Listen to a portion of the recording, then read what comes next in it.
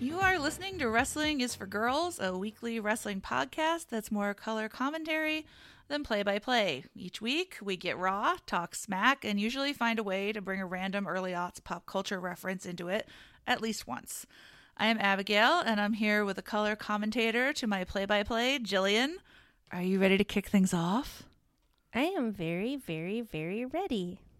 Like, 1 to 10, how ready are we talking? 9.3. That's pretty, I like that. That's positive, but not overhyped. That's good. Yeah, I'm not like, whoa, you know. You're not going to cause problems like Rick Boogs. Yeah. You're not going to scare my cat. I'm not making horrific faces. And that is why you're my co-host. That right there. Thank you. So, with absolutely no further delay, SmackDown kicks off in an emotionally troubling place this week. We have Roman Reigns arriving at the venue with Solo Sikoa, Jimmy Uso, Paul Heyman, and who's not there? Sami Zayn. And Jay. Well, that's true. We're down a couple Usos. We are. They're less Usy this week.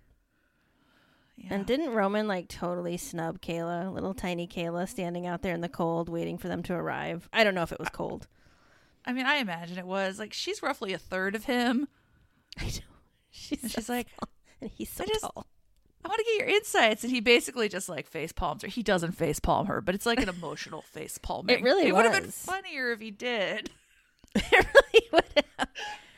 Maybe they didn't have time to spitball ideas. They didn't have any time to get the improv down. But yeah, I think it kind of set the tone for what is going to come later in the night with the bloodline. Yes, and Paul said that he could neither confirm nor deny Jay's presence in the bloodline. So something's happening or something's not happening. I guess we have to wait and find out. There's one thing we know for sure. Either something is happening or something is not happening. Yeah. So, we start on this really extremely dramatic note, and then we jump right into a SmackDown Tag Team Championship Contenders Tournament match. We've got Braun Strowman and Ricochet, my current favorite, tall and small, versus Imperium. Can I say something really quickly about the stuff with Jay and the bloodline I was trying to think of?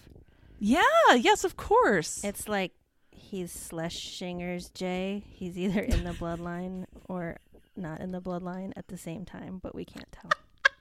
Okay. Oh, that's really good. It was really bothering me, like his name completely deleted from my brain for a second. I'm sorry to have interrupted that. Braun and Ricochet, yes, tall and small combo. So awesome. That was a really worthy interruption. Don't you ever apologize for that. Okay, thank you. Nobody Schlesing. It's hard to say. Schlesinger's bloodline? Maybe that's better. I was going to say nobody put Schlesinger's Uso in a corner. I think Schlesinger's bloodline works better because Jay's either in or out of the bloodline. Just like, no, but the cat's definitely in the box. We just know if the cat's alive or dead. Jay is either alive or dead. We know that much. We have no idea if Jey Uso is alive at this point. Let's be honest. I haven't been monitoring his social media. Nor have I, because I'm trying to be the ignorant one on the podcast. Well, I have to tell you, you have a ways to go to achieve that title, but good luck next week. Thank you. So we've got, everybody coming to the ring. I think it's really nice that Gunther comes out with Imperium. Like, he's proud of them. It is nice. When Braun and Ricochet came out, did you notice Braun's shirt? No, what did I miss? Tell me. I just started laughing so hard because the way he yoked it, the straps were roughly an eighth of an inch wide each. It was the tiniest straps. I was like, gee, I wonder if he's gonna rip that shirt off later, because it was just it was basically tooth floss width of straps on his shirt. It was hilarious. He's like, be a real shame if somebody ripped this shirt right off me. It's like, yeah, it sure would, Braun. It sure would. I'm pretty sure if he just shrugged, they would have popped off. He starts coughing and it's just all over. Poorly timed. So what did you think about this important match in the tournament? So at the beginning of the match, I wanted to ask you, it felt like Imperium was feeling a little chicken to me, like, which seemed unlike them because, I don't know, they were both kind of like staying out of the ring at the start of the match, which didn't seem very Imperium-like to me. And like, I don't know, they didn't feel like they were like fully themselves. I think it felt like it took them a minute.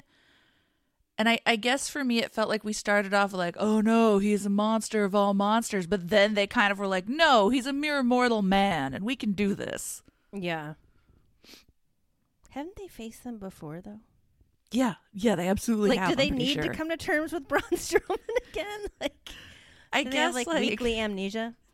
Each time you meet him, he is a new experience. Maybe. That could be. Maybe they, too, were taken aback by the tiny straps and were wondering about the physics of it all. Like, does he want us to ruin his shirt? Will he be angry if we ruin his shirt? What are we getting into here? It did feel like, okay, so like through all this, I feel like Ricochet is getting kind of a push, and it makes me really happy because I feel like it's way overdue. Yes. Yeah, I have been wanting this for a long time, so very into this. Yes. But I mean, it was a good match. I didn't expect anything less than a good match from these gents. Absolutely. I really liked when Gunther gets kicked out for being an interfering turd, although Ricochet is the one who started it. I was really surprised when they booted him. And I like that Braun just kind of like wandered after him, completely forgetting what a tag team match is. It's like, dude, it's in the name of the event.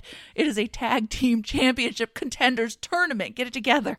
Sometimes I feel like all bets are off. It's just like there's no continuity with how rules are enforced. No. Who knows what makes up a tag team anymore?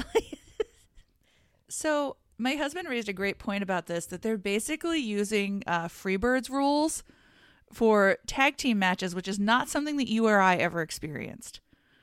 I don't know what that means. So there used to be a tag team. Michael Hayes was in it, and I don't know anyone else who is. And they were called the Fabulous Freebirds. Oh, yeah, I've heard that name. And there were 3 of them, I think. And basically, they defended the tag team titles in whatever configuration they felt like. That's amazing. So we are in an era of Freebirds rules. That's great. I don't hate it. I think it's freeing, you know? Yeah. I do like the idea of them having 17 people on a tag team. Right? It's like tag team division, polyamory style. You like decide your configuration. Yes. We also started off strong this week with Wade Barrett's commentary when he called Braun Strowman Meat Mountain. Oh, God. Did he say that? I missed it. He did. He said Meat Mountain. Why, Wade? Why? I'm starting to think he's just awful, but I still love him the same. I wonder if he's like, well, you won't let me use my World War II references. All I can I'm just talk gonna about. Call him Meat Things. I've taken my history. All I've got left is my love of meaty men slapping meat.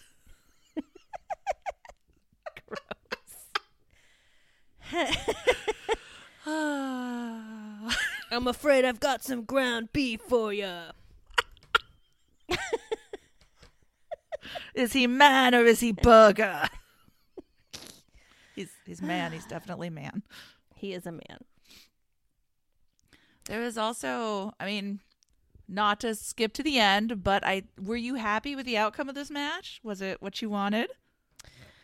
I mean, yeah, I would rather have Braun and Ricochet win, which is nice. I mean, I wouldn't have been like mad, I don't think, if Imperium won, but I find it interesting because so now Braun and Ricochet are supposed to face the Usos.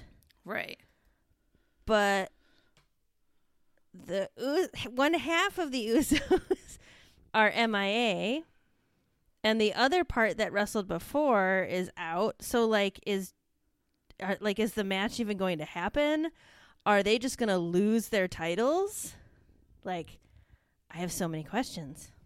It feels like if their epic reign was ever to come to an end, this is the time to, right? And I keep wondering if they'll do something where what if Sammy shows up and takes Jimmy out of commission and is like, you and me, we're doing it again? Yeah. You know, like, I mean, he and Jay technically were the last successful defenders of that title, so. That's true. That was the thing I was wondering about. So I'm just, now it seems sort of unfair to me if they could just swap out a champ, right? Like, right. But I guess they have already defended it together once, right? Was that a title defense? Yeah, I mean, Yeah, I'm pretty sure it was, yeah. I guess, yeah. That's interesting to Wild think about. I West. wonder if they allowed it before because of the Bloodline Alliance, and now that either of them might not be aligned with the Bloodline, it seems like that would like void the title altogether. And like, so they're taking away the Usos title. They're going to take away Roman Reigns' title at WrestleMania. They're just like changing it all up. That's my theory. We've destroyed all of the social contracts that held all of this together. I mean, there's no rules in the WWE. There aren't. It's you do what feels right. Exactly. Anything else about this match before we hustle No, on? no, I'm just excited to talk about more stuff. Well, that's actually all we had this week. So thank you for Shoot. listening. We're going to skip ahead a little tiny bit to something that takes place outside the arena, outside the structures of the WWE itself. We are in the lead up to Clash at the Coliseum, which I learned on Friday is a car racing thing. Yeah, I didn't know that that's what that was either. And for whatever reason, the New Day and the Judgment Day, I guess if your tag team ends in day, you are somehow involved in NASCAR. It's fascinating. So I found this really funny. Like, I didn't know who Yes. those NASCAR dudes were. I don't watch NASCAR, but we did see that Ray apparently beat Dom as a child. Finally, what we've all been waiting for is confirmed. He spanked Spanking his child. Doesn't improve discipline. No. So, I mean, Ray, you know, I don't know, you might have to kind of reevaluate some of your parenting. Looking back on little Dom. And then I thought Finn looked really stupid in his bucket hat. I don't know what Finn is doing lately. He looked incredibly stupid. It's like, is there a point when you're really good looking that you're just like, screw it, I can do what I want and people will accept it? Is that where he is? I think so. I don't know. I'm not sure. I don't know if he's trying stuff. I don't know if his spouse is like, let's try out some different hats on you, Finn. And then he just goes with it because he's sweet. And like, maybe he has no fashion sense. And he's just like, I don't know. People give me advice and I go with it. Who knows? You know, he's open to trying new things. He's in his hats era. He might just not be a hat guy. Yeah. There's people who don't look good in hats. Which do you think is better, the hat or the mask? The mask. Yeah, I agree with you.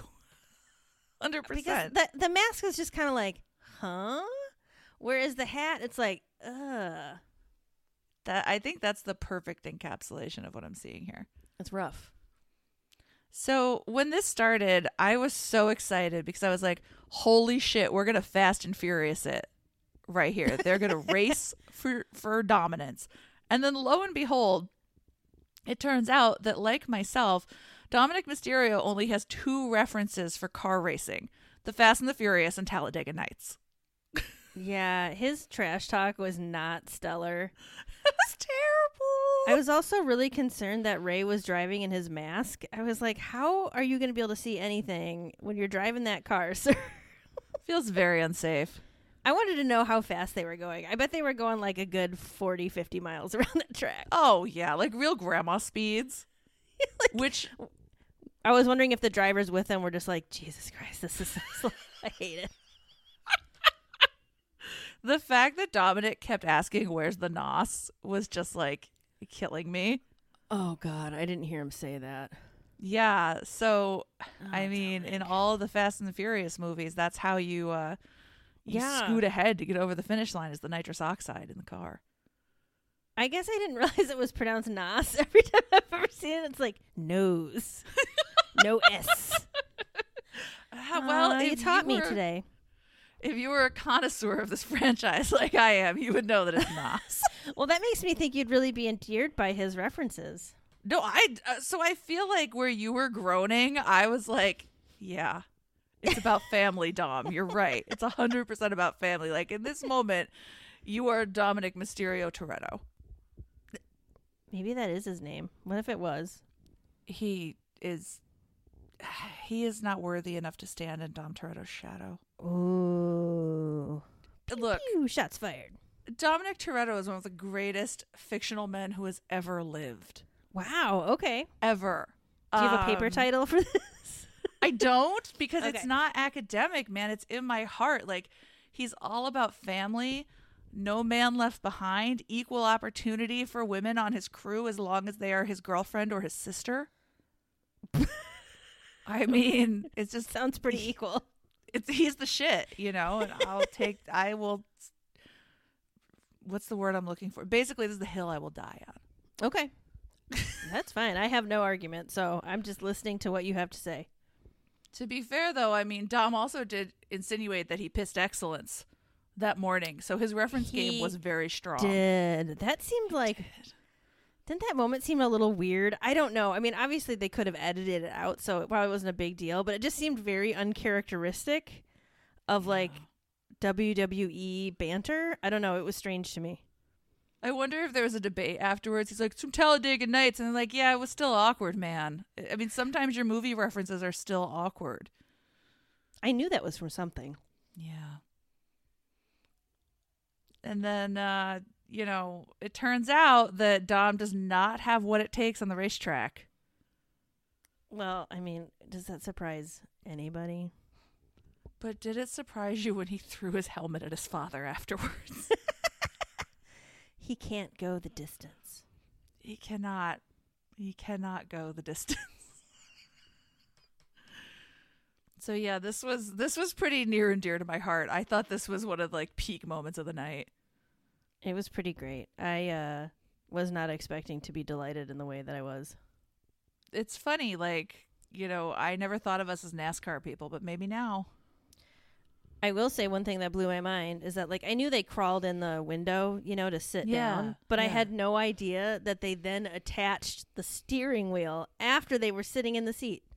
No, that was crazy. I don't understand that at all. I was like, what's happening? I know they have to make it take up, like, as little space as possible, but good Lord. Those things, I don't know. I don't know how people do it. It just seems like a death trap to me. It's so scary. It seems miserable. You could not pay me to get in there. No. Not even if I had to, like, race a family member to establish dominance and prove I that might was race the greatest. Dominic just so I could beat him. And then I'd throw my Well. helmet at him. He does have all that go-kart experience, so I mean, he might be hard to take out. He's like throwing bananas. Red turtle shells at me. Yes. So it was hard to move on from this kind of moment, but we did have coming up next Sonya Deville facing Charlotte for the SmackDown Women's title. And I wanted to ask you, like, how did you feel about all this? I just find it strange that Sonya just keeps getting chance after chance for this. Like, don't they have some other stuff they could throw in here? Like, I feel like this feels like a weird placeholder thing to get to Elimination Chamber. Like, there's a lot more wrestlers on the roster that Charlotte could be wrestling and, like, establishing dominance than, like, just dragging poor Sonya out week after week to lose to her all the time. I think that is a really good encapsulation of this. It kind of, for me, illustrates one of the issues with starting the road to WrestleMania and basically being like, well, this person will face this person at WrestleMania. It's like, okay, well, we've still got 2-3 months that we got to fill up. You know, like we can't just skip to WrestleMania. So what are you going to do with that time in between? Yeah. Like, did they establish anything for Elimination Chamber for Charlotte that I'm not remembering? Yeah, no, I'm sorry. I don't think they did. Okay. And if they I would did, assume she's doing something. I don't know. maybe it's later in my notes and it was so unenthusing that I forgot about it. Because all the Wait, am I imagining this? No. Okay. I was thinking that. Wait. No, never mind. I was thinking that everything was on Raw, but this is SmackDown. I don't know. So she's probably not. She's not going to be involved in Elimination Chamber. Yeah. I don't know. I get that she has to defend the title now and then, but I'm not sure why it has to be Sonya every time, or why they aren't having like other people face each other to get a chance at Charlotte. It just seems kind of strange. No, I agree. It feels like this is really going nowhere, and I'm frustrated for everyone involved, and it feels low stakes to me because of that. It feels very low stakes. Yeah, it just feels like foregone conclusion. Charlotte's just going to keep winning everything. Exactly. It's not that interesting. So it just doesn't matter. Yeah. So after we get through this extremely low stakes experience, we switch right back to the highest of high stakes. We have the Bloodline backstage, and everyone is so sad. Everybody's so sad, and Roman is doing the thing that he's very good at doing, which is making his problem everybody else's problem. Like, yes. He's like demanding why, like, where, my gosh, sorry. He's demanding to know, like, what Jay's doing, and nobody knows. And he's like, why don't you guys know? Like, he's making it everybody else's problem.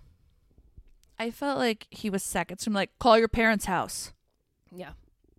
It's like, no, we're not. And I feel like Jimmy, like, usually doesn't push back too much, and maybe it's just me reading too much into it, but it felt like Jimmy was a little frustrated, like, no, I haven't talked to him. Yeah, I mean, ultimately, Jay is Jimmy's brother. Roman is not his brother. So I feel like Jimmy's going to come down on the side of Jay at some point. Especially because Jay treats him a lot better. He does. Roman's a D-bag. I really liked, he's trying to stir shit like, don't you think that's a little disrespectful? He doesn't care enough to communicate with us. It's like, nobody wants to talk to you because you're awful, my dude. That's where we are. Yeah. Twin. Where's the other twin? Thing 1 and thing 2. Humpty and Dumpty. Where? Oh! Dumb and Dumber. You can decide which is which. What were the Muppets? Oh, shoot. Do you mean the old men? No, they were brother and sister. And Scooter and Skeeter. Scooter and Skeeter, yes! I think they were brother and sister. I think they were too. So my favorite part is when Roman makes Jimmy and Solo go look for Jay. Yeah. Like, is he going to be like hiding somewhere, like in a crate? He was behind the couch the whole time. What a card. You guys thought I was a lamp. You didn't even see me. It was amazing. He's wearing some like high-tech indoor camouflage, so he just blends in with one of the posters in the hallway. He's made himself look like wallpaper.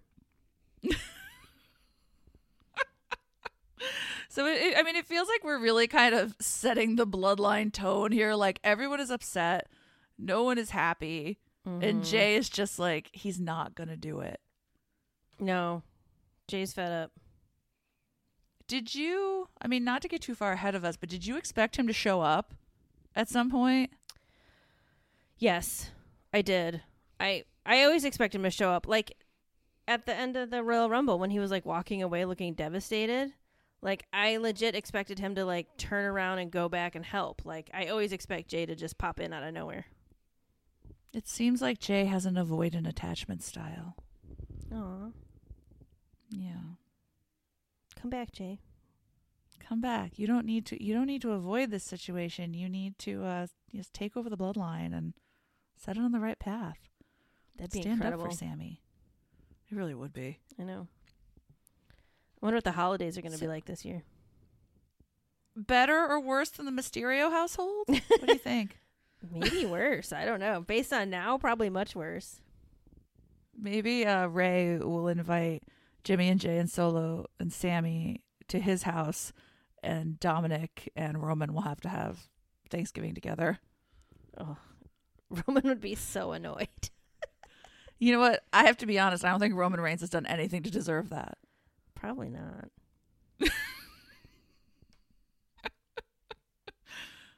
So after this extremely emotional moment, we go back to the SmackDown Tag Team Championship Contenders Tournament, and we've got the Brawlin' Brutes and the Viking Raiders. Fight and night. I thought, I'm sorry, I Sorry, talked right over you. I yelled fight night. I was just being obnoxious. It's not obnoxious. It was fight night, and I should have recognized that. It's okay. It's important. Wade Barrett started this off with, I thought, one of his more poetic moments. He said, the Viking Raiders are apparently on a mission to satiate the hunger of their ancient Norse gods. Wow. I totally missed that. Yeah. Well, you know, I hang on his every word. I know. I think sometimes his words just like operate at a vibration that I can't pick up.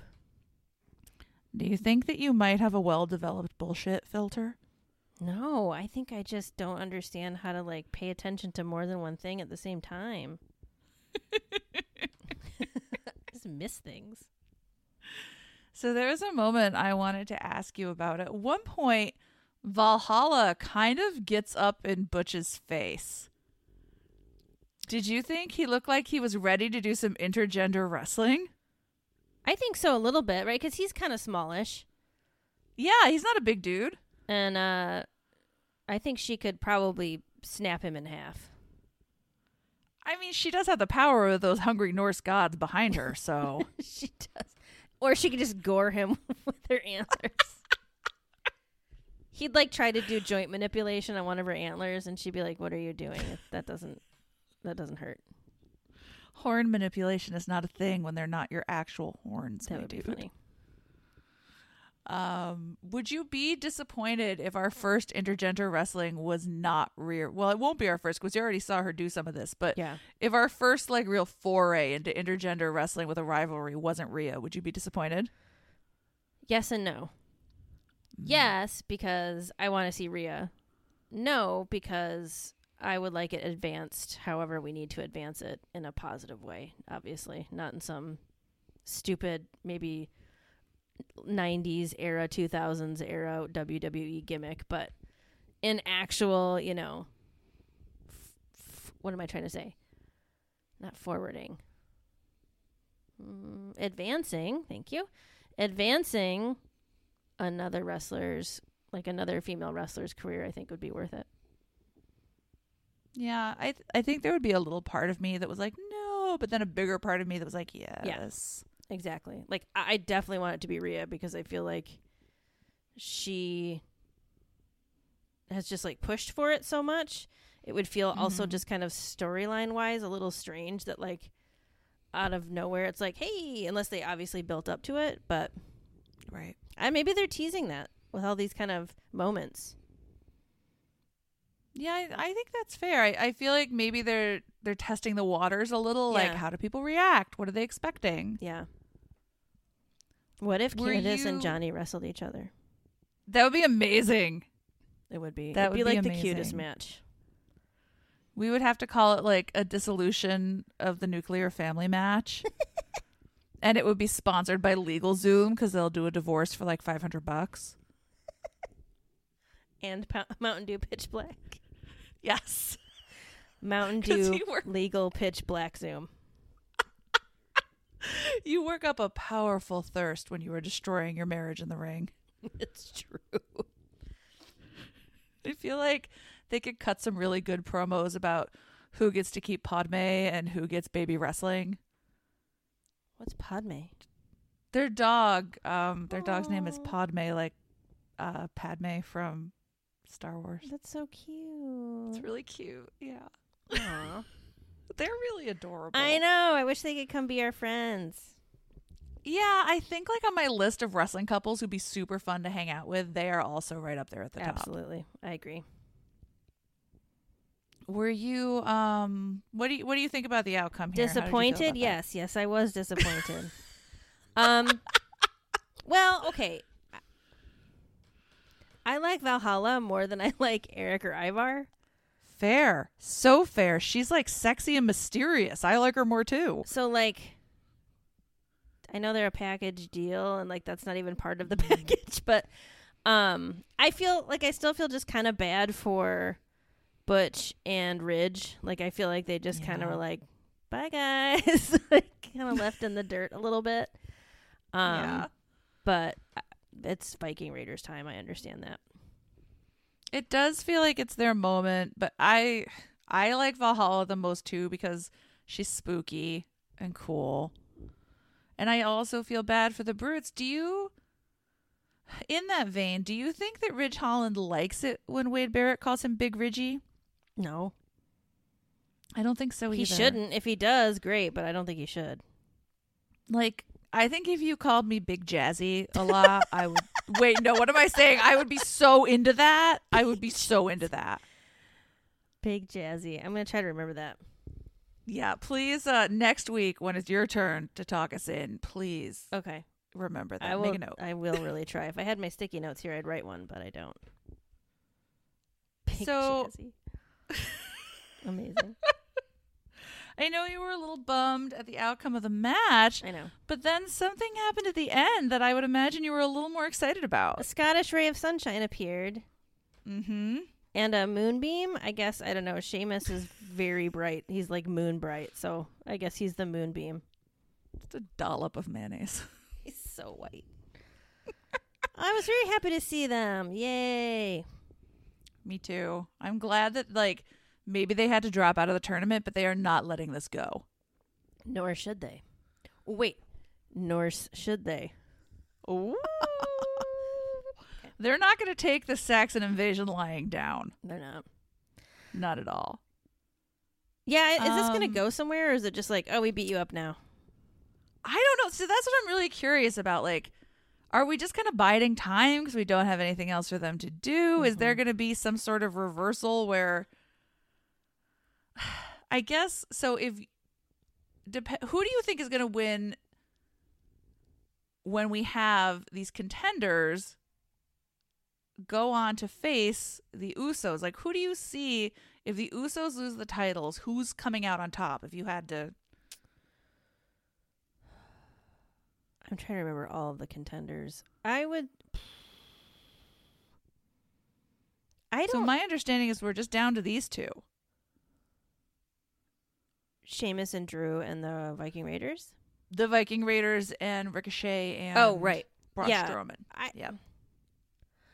I see Braun and Ricochet more able to beat the Usos than the Viking Raiders. I feel like skill-wise, they're more... I don't want to say matched, but it feels like they're very similar in some of their stuff. So, like... Mm-hmm. Do you know what I mean? Yeah, I know exactly what you mean. So that's my assumption, too, is it's going to be them. Yeah. And then maybe that leaves, like, we want to keep the tag division hot and not just focus on the people with the titles. So maybe that leaves kind of like a backup rivalry with the Vikings and, you know, the two brutes who are not the main brutes. The sub-brutes. The sub-brutes. Or I guess, like, are Drew and Sheamus the alpha brutes or the sub-brutes? They've got to be the beta alpha brutes. Come on. Guess. Right, like, they're the alpha brutes. Right? They're like, yeah. Yeah, like, they're leading the brute pack. They're the brute force. Very good. They're the brute cologne. I'm trying to think of all the things that have brute. They're the fruit brutes. Remember that fruit brute cereal? Yes, I do. But I never had it. We couldn't have fun cereal in my house. No, we couldn't either. So sad. We were abused children. Seriously. Do you, two things before we move on from this. One, have you noticed that Drew has this sort of uniform that I have dubbed his Drew-uniform that he wears? His jeans and black shirt. His jeans and his black tank top. Yeah. I'm a big fan. I'm a big fan of the Drew-uniform. It works for him. He looks like he's kind of like always be in some sort of film as like bulky dude number 5, and he could fit like any era from like the 70s through now. Utilitarian. Mm-hmm. And then also, did you notice that when Drew took off his shirt, he got maybe the pop of the night? People got really from the crowd.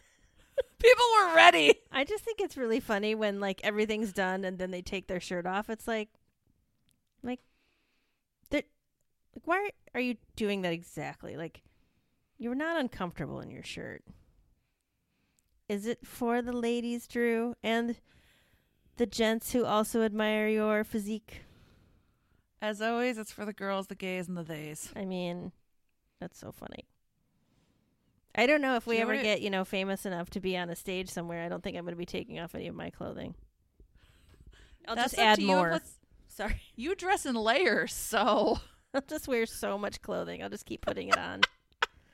People cheer, you put on a sweater. They cheer more, you put on a hat. Everybody like this coat, huh?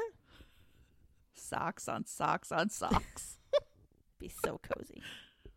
It made me think of, you know how there's a lot of TikToks recently with the Big Boy song from Saturday Night Live?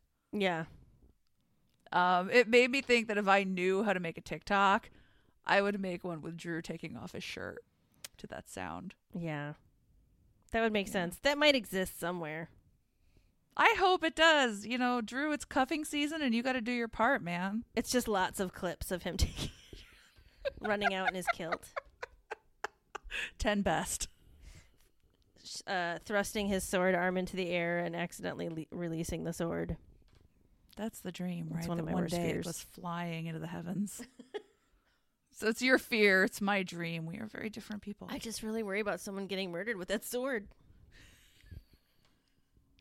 So speaking of someone getting murdered, ooh, we had a little recap of the Mountain Dew Pitch Black match, but that transitioned into the only Bray content we get this week.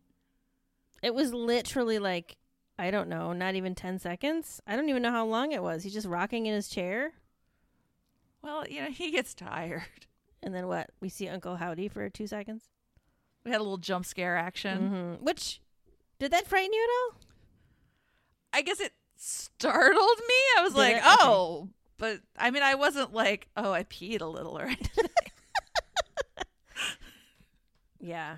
I kind of don't understand the point of that whole thing. Were they just like, hey, don't forget this storyline, gang? What if Dad was like, look, we have to have you on the show, but we are all still pretty annoyed at how things played out at the Rumble. So that's it. You sit in your chair and you think about what you did. Yeah.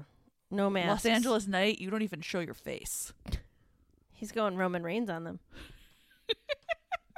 Sometimes you have to. I mean, to be fair, the portion of my letter dedicated to that match was very, very stern. I'm glad. I'm glad someone's trying to keep them in line. Just trying to speak up. Thank you. I don't want to rush you through this segment because, I mean, it was deep in meaning with the chair and the jump scare. Was there anything else about Uncle Howdy and Bray that you wanted to touch on before we... No, I'm fine leaving it in the dust. Which is exactly what happened. We moved on from this very confusing, very brief segment to the Women's Elimination Chamber Fatal 4-Way qualifying match where we had Shotzi in her tiny tank. I love that tank. We had Natalya, Shayna Baszler, and Zelina.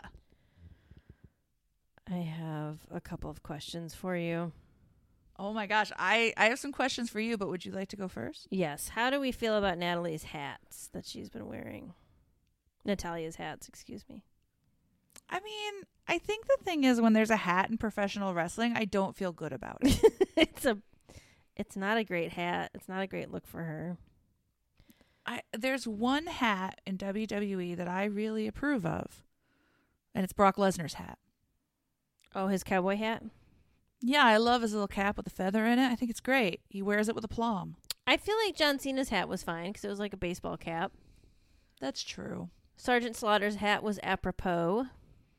Right, mission appropriate. But like Finn, Natalya, who else has been wearing some hats lately? That might be it. They're just not doing it. I think if you want to wear a hat, you need to submit photos of your hat and an explanation for how the hat fits your character 2 weeks in advance, and then your hat is either approved or denied. Submit to us, by the way, not to the Yeah, WWE. no. To us. Skip right over Dad. He has no freaking idea what's going on. He doesn't. What? Bucket hats are cool. Just, I remember the 90s. It was fun. Okay, so my other question. Okay. So have you looked kind of, where they show like the graphic, like here's who's in the showdown for the Elimination Chamber, like the slot for Elimination Chamber, so the Fatal 4-Way. Have you like taken a good look at Nikki Cross's picture in that? It's terrifying. She looks like a bonkers Anna Paquin. Like, ooh, in this, she looks like, yeah, it looks like Anna Paquin. It's really weird. I feel like, I don't know if you saw the movie Smile when it came out over the summer. I did not. But do you remember the advertising campaign for Smile with the woman pulling the like really terrifying wide smile with the dead eyes? Kind of, like crazy eyes, I guess. Yeah. I mean, I feel like she looks like that was her audition headshot for Smile, and she didn't make it, but they weren't going to let it go to waste. I'm like, Nikki, what? That's too scary. That's scarier than Uncle Howdy. She's great. She is pretty great. I wish she would lurk around the background of my life. It's so funny. Did this match surprise you in any way? The outcome or anything else about it? I thought, okay, I feel like it probably would have been down to Natalya and Shayna as possible winners. I don't see Zelina moving on. I feel like Zelina is like a prop at this point. It's kind of strange. Yeah, she's in that manager role right now. She's a manager, and then they just like throw her in here and there. She's like a video game character, advertisement, or just, a filler. Shotzi, I don't know. I mean, Shotzi's fine, but I was a little in my head I was like, oh, Natalya's gonna win this, but then I was also a little surprised that she won. I was very surprised that she won because I feel like we only bring her out to be a body in these things. Yeah. But then I remembered we're going to Canada next month. Yeah. And we got to pander to Canada. We're going to be serving Tim Hortons. Yeah. We're going to have maple syrup on everything. And we're going to have Natalya in a pay-per-view match. Yeah. So I was like, oh, and then, yeah, Montreal. So. Yeah.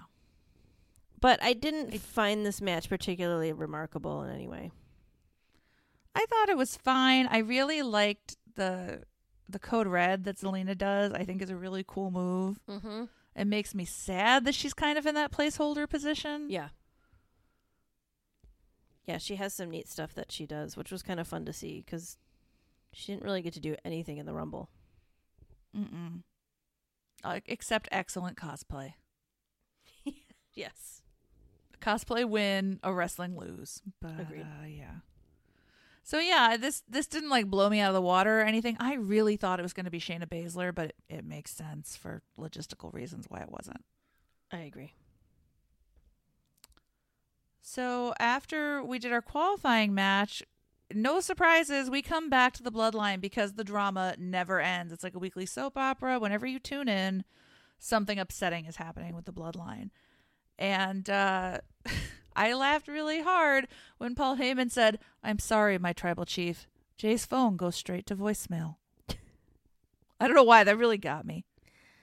It's, I love that they keep calling him as if he's actually going to pick up at some point. He's like, I was showering. What? Maybe on the 348th call, he'll pick up. I like that Roman is kind of circling the wagons here. Like, he's telling Jimmy that he loves him and he's sorry and he needs him. It's like, my dude. He's really gross. I mean, he's doing a great job at being really gross, but it's totally like, I'm sorry that I was a dick earlier. So, are you going to help me out or what? Because, like, it's WrestleMania season and this is what we do during WrestleMania season, okay?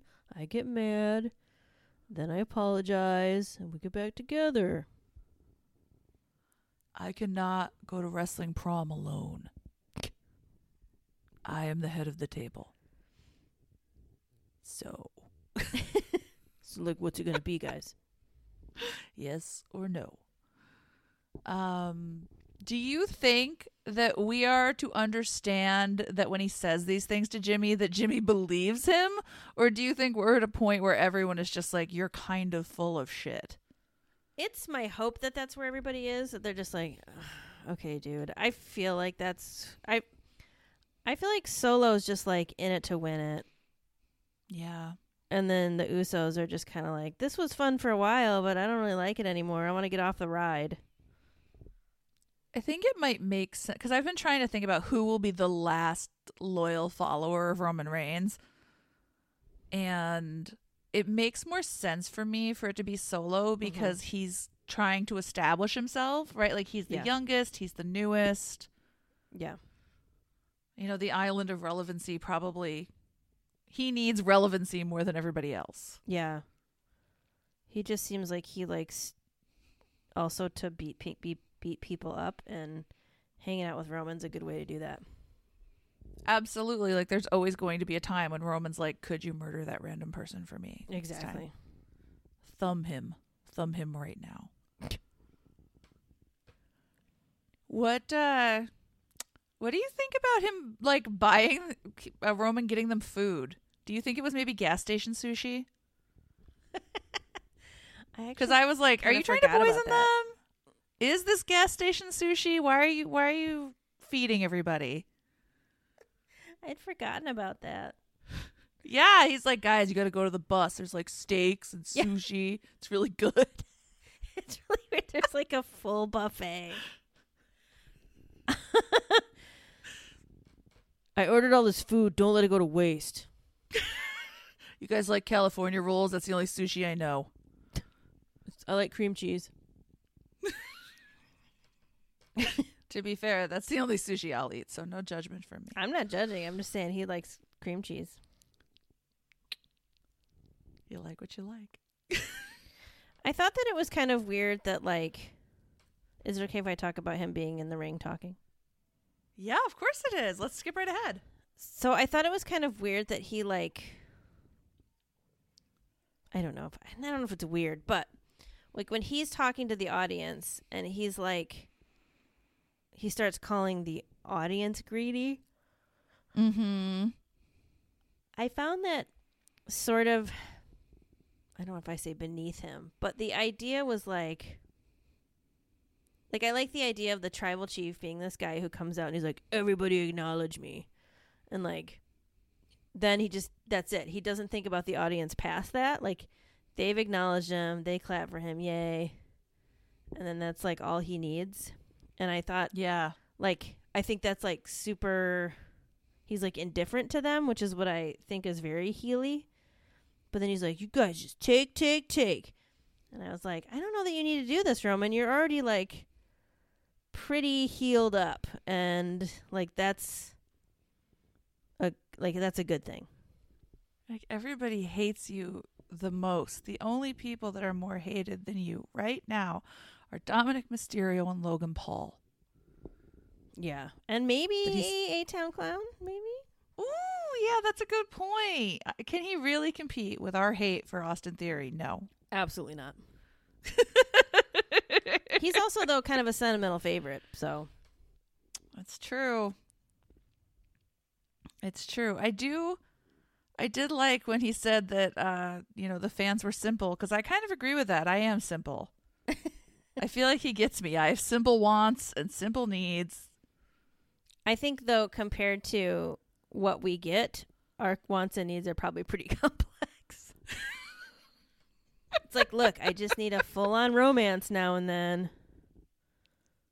Just let my imagination win. And it doesn't happen. Not saying that every storyline has to be romantic, but a couple storylines could be romantic. But, like, why don't we just push the envelope a little bit and make them all romantic? Mm-hmm. It's like, mm-hmm. Like, Pedro Pascal is really popular right now. I feel like part of the reason he's super popular is because a bunch of weirdos on the internet like you and me really pushed for him to be popular. So if you listen to the weirdos on the internet like Jazzy A, Big Jazzy, and myself, Little Jill. gross. This is going to be the last episode of this podcast. I have broken one of the cardinal rules of Dr. Jill's friendship. I don't know. It just seems like, he didn't really have to do all that stuff. But I get it. I mean, right? Like that's like heel handbook 101. Insult the audience. Right. Well, and I guess like he's not going to listen to the weirdos. He's going to go his own way. He's going to continue to feel really, really put upon, you know.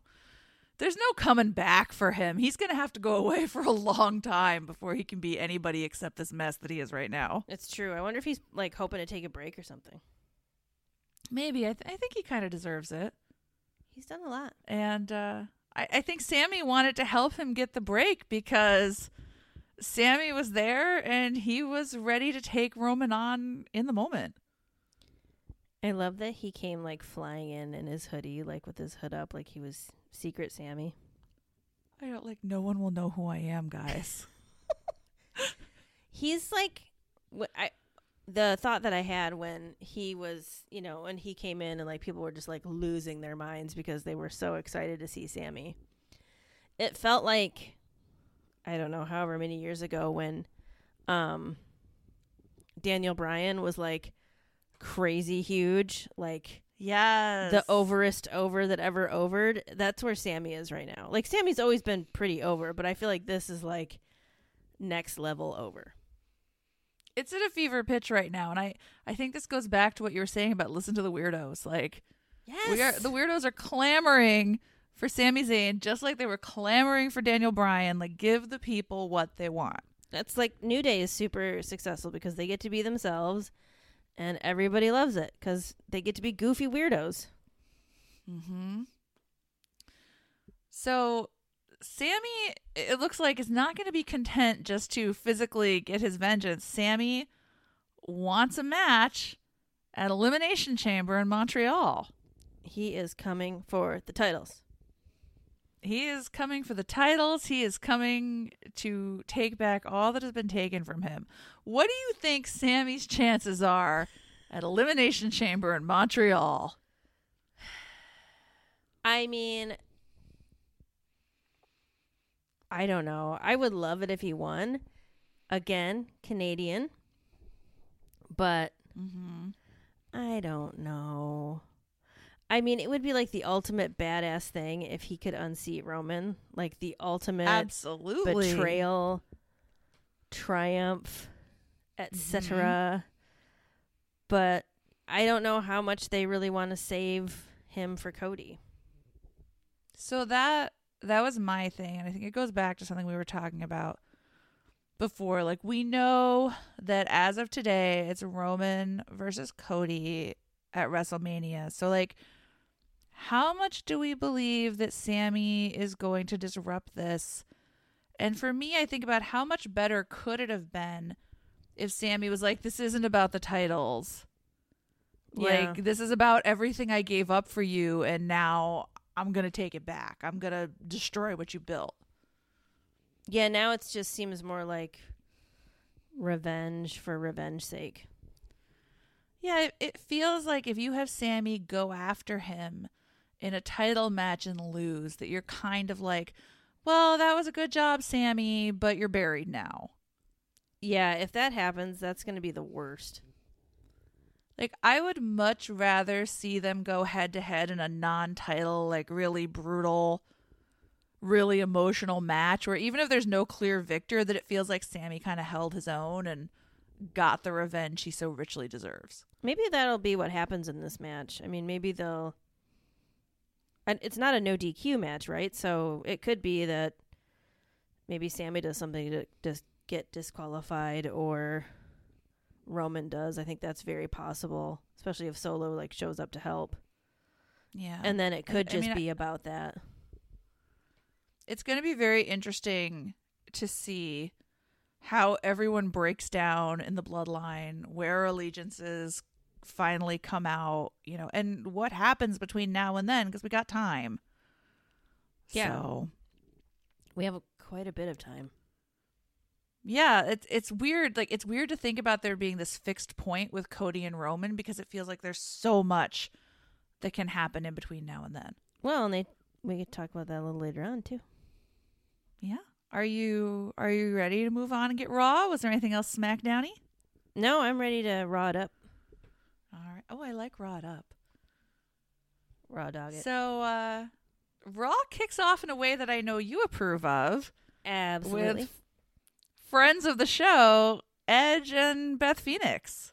So delightful. Did you see on Edge's Instagram after the Rumble, he like posted that photo where he had his hand on Beth's butt? Yes. And he was like, "Oh, you caught me." So then the opening of that was just a bunch of him playing with Beth's butt. I like, too, that the last time he went in for the butt, she just gave him this glare, like the mom glare. It was really funny. She's like, it's not funny anymore, okay? I love like, their love. It's pretty funny. I love their love, too. They are also high at the top of those list of couples that would be really cool to hang out with. Maybe we could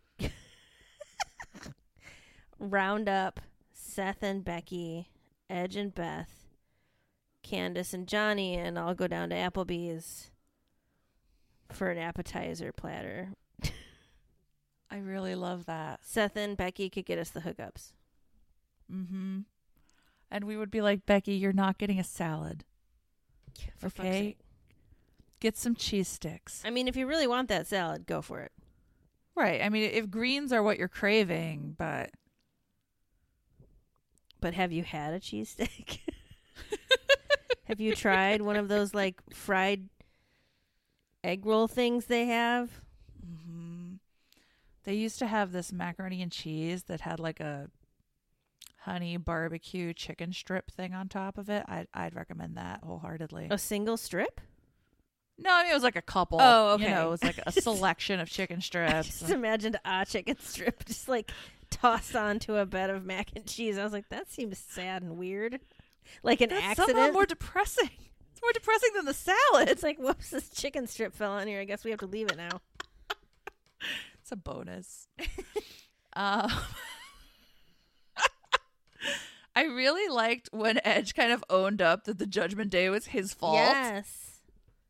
It was really funny. I really liked what he was saying. I love when he was like, oh, and Dom's there too. So brutal. I can't get enough. I can't get enough of it.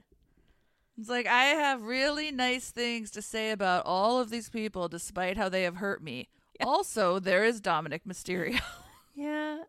I like when the crowd was like trying to chant, you still got it. And he's like, I never lost it, eh? He was on fire. Like, he was doing so much fan service when he came in. He was like hyped up. It was great. And then the Jamiroquai. It was some virtual insanity for sure. I love when he was like, look it up, kids. Yeah, I enjoy when people our age make references for us. It's like, yeah, that's right, Gen Z. We are still here.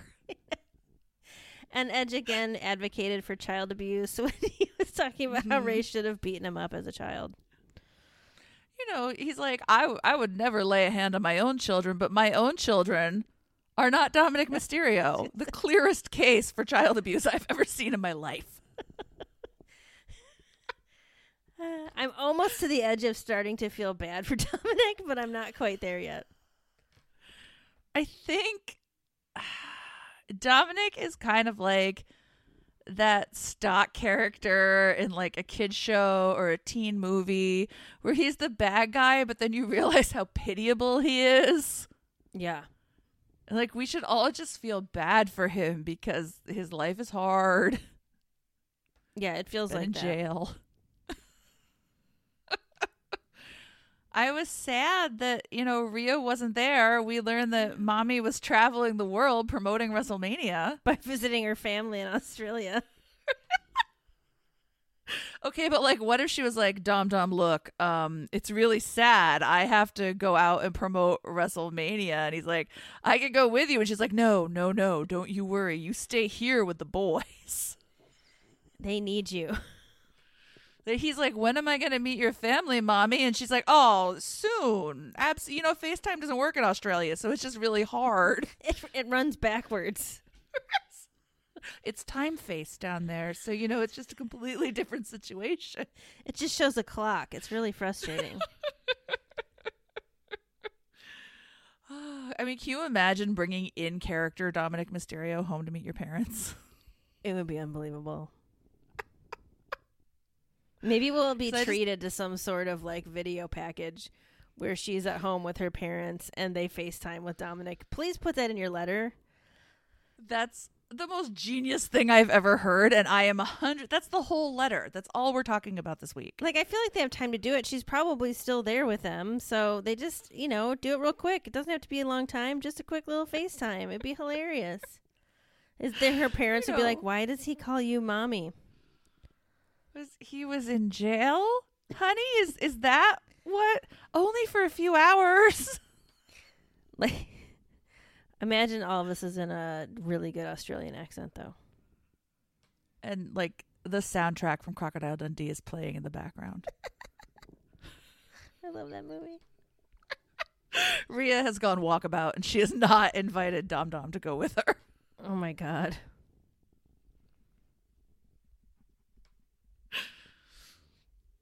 This is the week we lose all of our Australian listeners.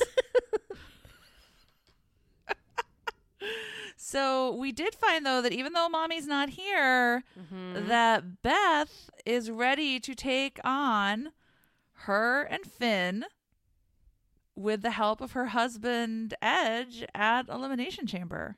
I was a little disappointed at this, only because at first I thought she was going to say, like, Edge and me against, like, Finn and Dom, like, on tonight's show. Like, yes. Like, Beth Phoenix doing intergender wrestling, not a regret in the world. I am there for it.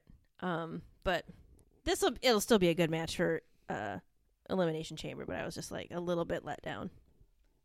Yeah. I feel you there. Like, I really thought something was going to happen, but now I'm hoping that we will get some intergender action at the Elimination Chamber. Me too. It feels like we're pushing towards it. I think she's just gonna like throw Dom somewhere into the trash. I hope him into the trash. So things start to get spicy, and then Montez Ford and Angelo Dawkins are here to save the day. Yes. And that transitions us right into our next segment, where we have an Elimination Chamber qualifying match, Damian Priest versus Angelo Dawkins. Can I tell you one funny thing? When the Street Profits came out and I was taking notes, I mistyped and wrote Streep Profits, as in like they're just like Meryl Streep impersonators or something. That was really funny. I had to tell you about that. That's delightful. Or they just like preach the good word of Meryl Streep, like talk about her movies all the time. I think we know what they're doing for Halloween next year. If that came true, I would be so happy. I'm also going to put that in the letter. That's worth a line. So how did you feel about this match? Tell me about your feelings. I like both of these wrestlers. I mean, they're both like tall dudes, so it was like a lot of like lankiness happening. Yeah. I mean, I like watching Angelo Dawkins. I don't think he's as dynamic as Montez Ford. I think that's fair. I think it is. Don't think he stood a chance against Damian Priest. That seemed sort of like, not a squash match, but it just seemed kind of like, yeah, Damian Priest will probably win this. Yeah, I think this is one of those matches where I felt like I had a good handle on who was going to win, but they did a really good job telling the story so I could suspend my disbelief a little. I agree. Definitely. I think Angela Dawkins' Swanton is really, really good. Very excited to see the Swanton. Yeah, I didn't fear for his neck when he did it. Everybody else, like, they rotated the very last second. He was just like, no, I'm going to do a sweet flip midway. He was like, guys, PSA, you can do the Swanton and want to live. Yeah, it doesn't have to look like you're about to snap your body in half every time. Mm-mm. There was also this great moment at the end where Damian Priest winked at the camera. I didn't see that. Yeah. Oh, I missed it. I think this has been happening for a while.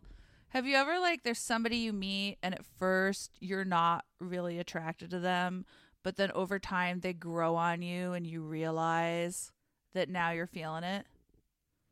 Are we talking about a real person or a fictional person? Either way. I feel like I've had that with fictional probably more than actual people. So I feel like that's me and Damian Priest, where we started and I was like, yeah, he's a good wrestler. I like seeing him in the ring. And now I'm like, oh, it's Damian Priest. It's a thing now? Hi. It's a thing now. All right. I mean, it is definitely I think it's worthy. Thank you. Thank you for your support. That means a lot to me, especially as I have to look at my other wrestling paramours commentary and think, can I really live with this?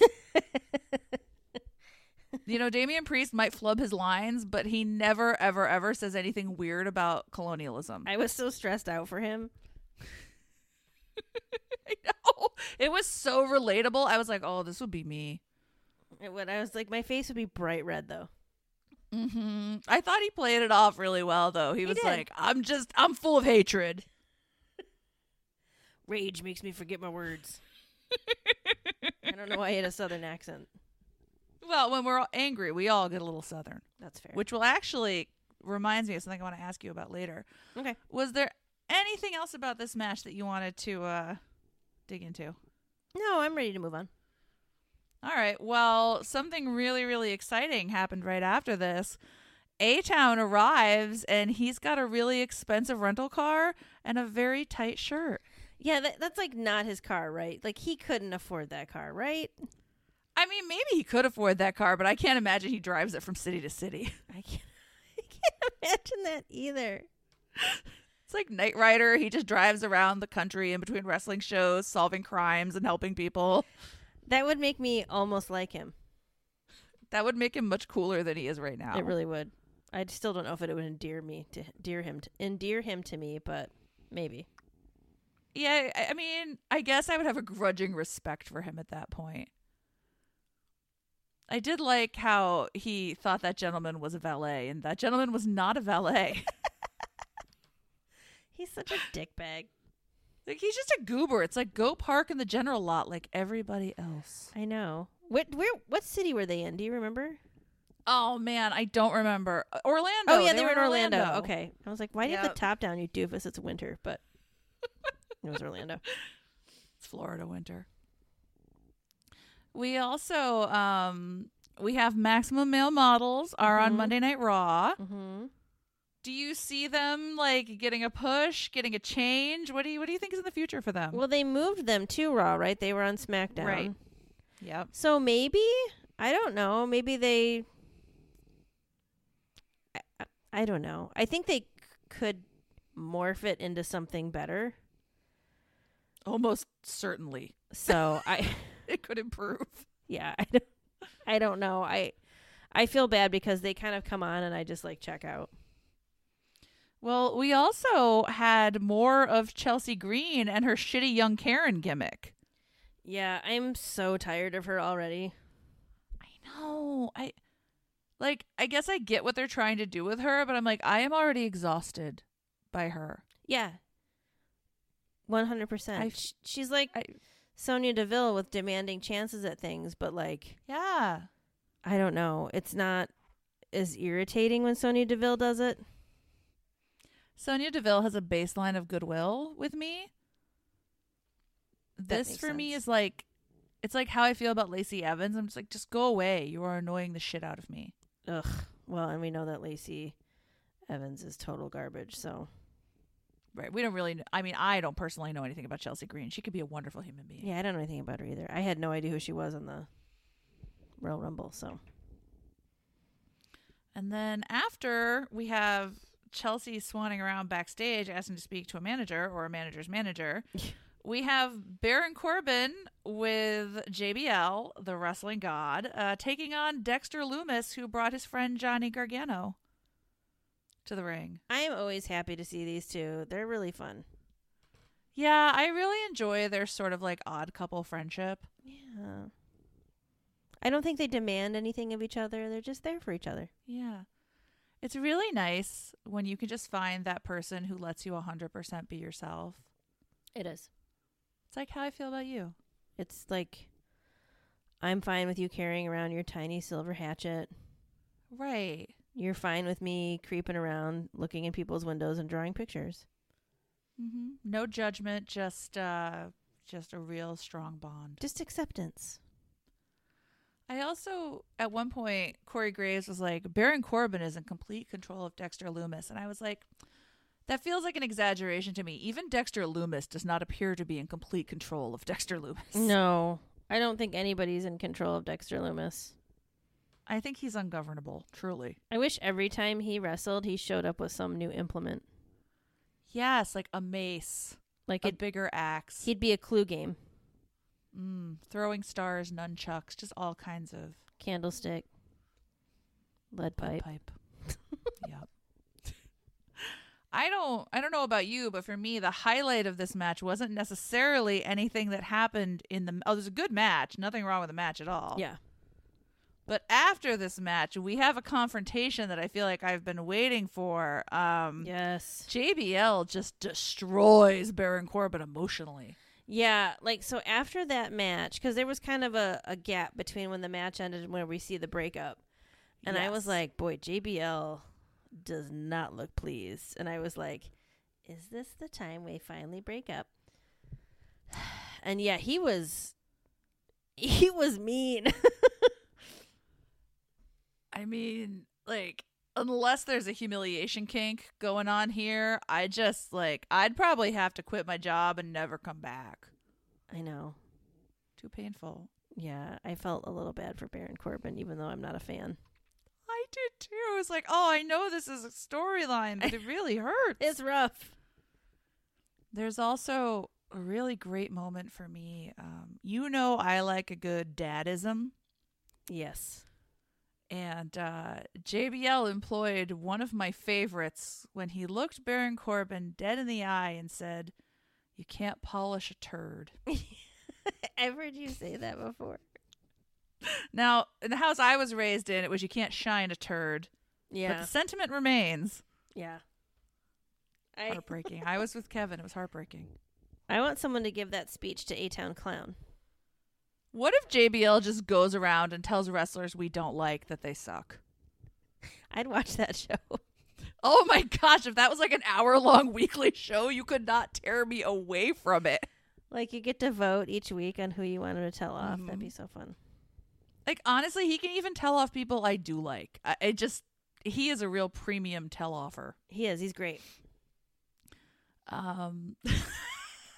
Where do you think this goes for them? Like, do you think they can, like, find thetheir way back? Will there be a more dramatic confrontation, or is this the end? I don't know. Maybe it's the end. Maybe Baron Corbin wanders off and, like, ends up with MVP or something. That could be a nice road to redemption for him. MVP knows a thing or two about walking it back from rock bottom. Yeah. I don't know. I haven't put in a lot of thought to it. I mean, JBL kind of came back around because of Baron Corbin. Right. So, I'm not sure. What do you think? Well, I wonder, I guess it depends on would JBL be willing to get in the ring again? Because if so, that has, like, Elimination Chamber pre-show match written all over it for me. Oh, yeah. Like, he wrestles Baron? Yeah. And then either, like, we completely grind Baron Corbin to paste, or Baron Corbin reaches down real deep inside and redeems himself. Are we predicting a face turn? I don't think I'm predicting a face turn. Okay. I guess if I'm thinking about what I want. Okay. What I want is for Baron Corbin to go back to the only gimmick that has ever worked for him. Well, he's like generic, the moody, violent a-hole. Yeah. Yeah. Moody goth metal dude, kind of. Yeah. Yeah. Like, I think some people, like, a real well-defined gimmick doesn't work, and they're at their best when they're just kind of coming to the ring and having matches. I agree. So, moving ahead a little bit, Brock Lesnar is with us. Oh boy, is he. I guess he's full time now until WrestleMania, maybe? I guess he's mostly with Bobby Lashley. Yeah. And his wife? I mean, 4 to 5 hours a night, yeah. That was so gross. Can we talk about all the things that made me uncomfortable during this segment? It was so weird. Yes, go ahead. His little ponytail makes me uncomfortable. Yep.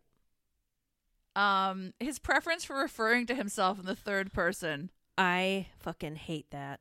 I wrote it down. He talks about himself in the third person, and I hate it. So awful. Why was Brock Lesnar occasionally affecting a southern accent during this promo? I was so confused by that. I don't get it. I was like, you, sir, are from the upper Midwest. Yeah, I don't know what he's doing. Today, he lives in Saskatchewan. Does he really?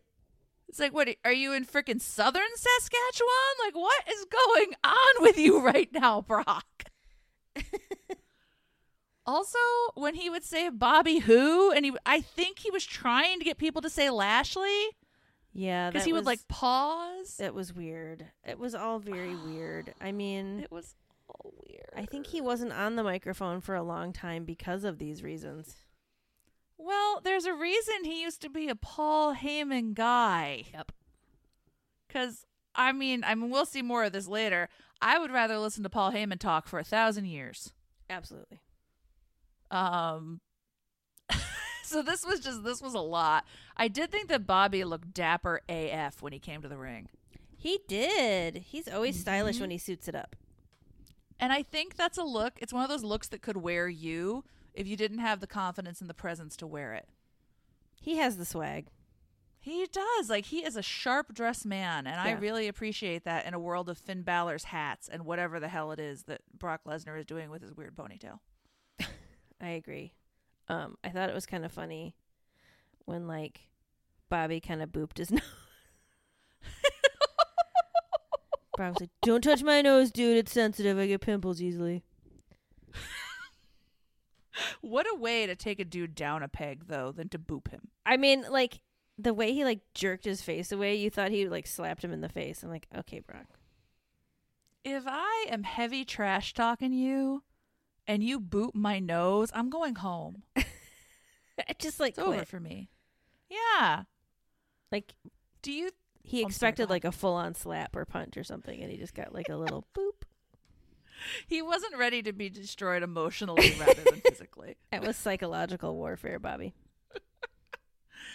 Do you think that when Bobby is talking about all these people that are going to look at his contract, do you think MVP might be one of them? Oh, maybe. I mean, Bobby seems pretty resistant to get know. into bed with anybody. Yeah, I think he's got a real lone wolf thing going, but I mean, Brock did overcome him this week, so does he need an ally? Yeah, and he did. I mean, he mentioned his agent, so maybe. Yeah, and you know, later we're going to see MVP back with a tag team that he'd had a little like strife with, reunited and looking strong. So maybe MVP is putting together a whole stable. It'll be like 3 cool dudes and Baron Corbin. I love that. Somebody has to carry the bags. I absolutely love that. Was there anything else about Brock and Bobby that you wanted to dip into? No, I'll never get over Brock, like, referencing sex with his wife while thinking about Bobby Lashley. I don't know. Yeah. It was all very weird and convoluted. It's a cry for help, right? Like, if you are obsessed with Bobby Lashley to the point that you can't enjoy your hobbies, you can't enjoy intimacy with your partner. I feel like it's also, like, it feels very passé to be like, 5 hours later, if you know what I'm saying. It's like, okay, dudes. Like, 5 hours, I mean, come on. Like, let's be realistic. It sounds miserable, personally. It's like a lot of chafing going into hour 2. It just seems like so much sweat. Just go away, Brock Lesnar. It's like everyone is hot and tired, and look, that's how you get a UTI. Ugh. I hope his wife calls him Brock Lesnar. And says, was go away, thinking Brock Lesnar. I love that. I was thinking about what kind of parents look at a tiny baby boy and think to themselves, Brock Lesnar. I don't know. It's questions. Yeah. It's right up there with Los Angeles Night. So after this moment, we go backstage, and Dexter has drawn Candice LeRae a family portrait of the Gargano family. I want to believe that he's actually that artistic. Like, I think that would be so great. And like, he regularly does this for them. Yeah. Like, his side hustle is caricatures, like, outside the local, like, flea market. Well, wasn't there one of his segments when he was like sneaking up on the Miz? Wasn't he hidden behind an easel doing caricatures? Oh, I don't know. I just knew he was drawing pictures. Yeah, I think maybe this is like a secret talent. That's amazing. His little signature was in the bottom, so I'd like to think that he actually did it. I hope they wouldn't like make someone else draw that, and then they're like, "Here you go, sir." Like some poor intern trying to make it in the world. You can put your name on this, sir. It's like, well, will I at least get paid for it? No, that's part of your hourly wage. Brandishes his hatchet and walks away. Did you like that he included Nikki Cross in the drawing, lurking? So funny. I love how like nobody noticed her back there until Loomis pointed it out, and then she ran away laughing. Yes. Amazing. What if love is in the air? What if love is in the air? Yeah, between Dexter and Nikki. Oh, man. Now, my understanding is that before leaving NXT, he had some kind of wedding with Indy Hartwell. Oh, okay. But, you know, they're separated by distance and a lot of other factors, so... I also think most state and federal laws don't apply to WWE, so they could probably do bigamy. Who knows? I think it's absolutely fine not to take your on-screen wedding very seriously. I think so, too. Oh, boy, there'd be some problems if all the WWE weddings were actually binding. Do you know how people online will be like, are you getting married to have a wedding or a marriage? What? And I feel like, you know, like people will shame you for being like too focused on the details of your wedding because you should be more focused on having a marriage. I have never seen that, but I believe you. So I think in wrestling, it's absolutely acceptable to be like, no, I'm here for the wedding. Fuck the marriage. That's not what we're looking for right now. That's true. We never get updates. So I hope a little that he and Nikki find some love at a hopeless place. That would be wonderful. And the Garganos are like, look, you cannot bring her to our house. We have kids. They just do like weird activities that are like basically harmless, but people think that it's like terrifying stuff that they're burying people in their backyard or something. Like, what if the next time she's hiding backstage, he pops up over her shoulder? So delightful. As long as she knows he's there and he's not then stalking her. Right. Consent is an issue here. Exactly. So poor Candice LeRae has to go from this weird-ass experience right into the Elimination Chamber Fatal 4-Way to determine who else is going to get into a little pod. Yeah, Candice, once again, had it rough. She did have it. And you know what? I'm always conflicted because I love that she's getting a lot of like active screen time. Yeah. But I'd like that not to be just pummeling time. Yeah, I'd like to see her win something. I thought I got like the ickies when when Carmella came out and Corey was like, God, she's gorgeous. And I was just like, okay, buddy. Like, okay. Yeah. It made me really uncomfortable. It was a big return, right? Like Carmella has been absent for a while. And like, I mean, she returned doing what looked like to me some Lita cosplay, right? I mean, she's got the exposed thong and the baggy pants. Yeah. It's like, you know, some of us lived through the early aughts. You don't have to go back and relive the generational trauma like this. I was never a fan of that look. No. I am very much of the generation where my underwear stayed in my pants. Underwear goes inside the pants. 100%. We That's tell a rule Asuka that we that, can all too. agree to. Okay, I have always been like, Asuka, I'm sorry, I love you. And Candace's trunks kind of look like thongy on the back, like a printed thong. Oh, I guess I didn't notice. I'll have to look closer. I think it was just like how the design looked, but I was Okay. like, we are not taking this underwear outside the pants any further. Well, you're going to be really upset about Becky's outfit. I was modestly enraged. But yeah, I too was a little like, it should be nice that Corey is hyping up his wife, but it felt icky to me too, and maybe part of it's because he was like burying everyone else. I'm just like, oh. Yeah, it also just felt like weirdly lusty the way he was saying it, and I'm just like, I don't need to be here for this. It's like, I'm so glad that you guys are keeping the spark alive. That's like really special and meaningful. Yeah. But also, like, you've got a whole ass home to do that in. Yep. Where I am not. I had forgotten how much Carmella shrieked when she wrestled. I feel really bad saying this. So, like, this match was full of people that I like. We've got Piper Niven, love Piper Niven. Mm-hmm. Got Meechin, really like her. Love Candice LeRae. The minute Carmella came back, I was like, I don't even remember why I disliked you so much, but oh, it remains. Yeah. I've never been a fan of like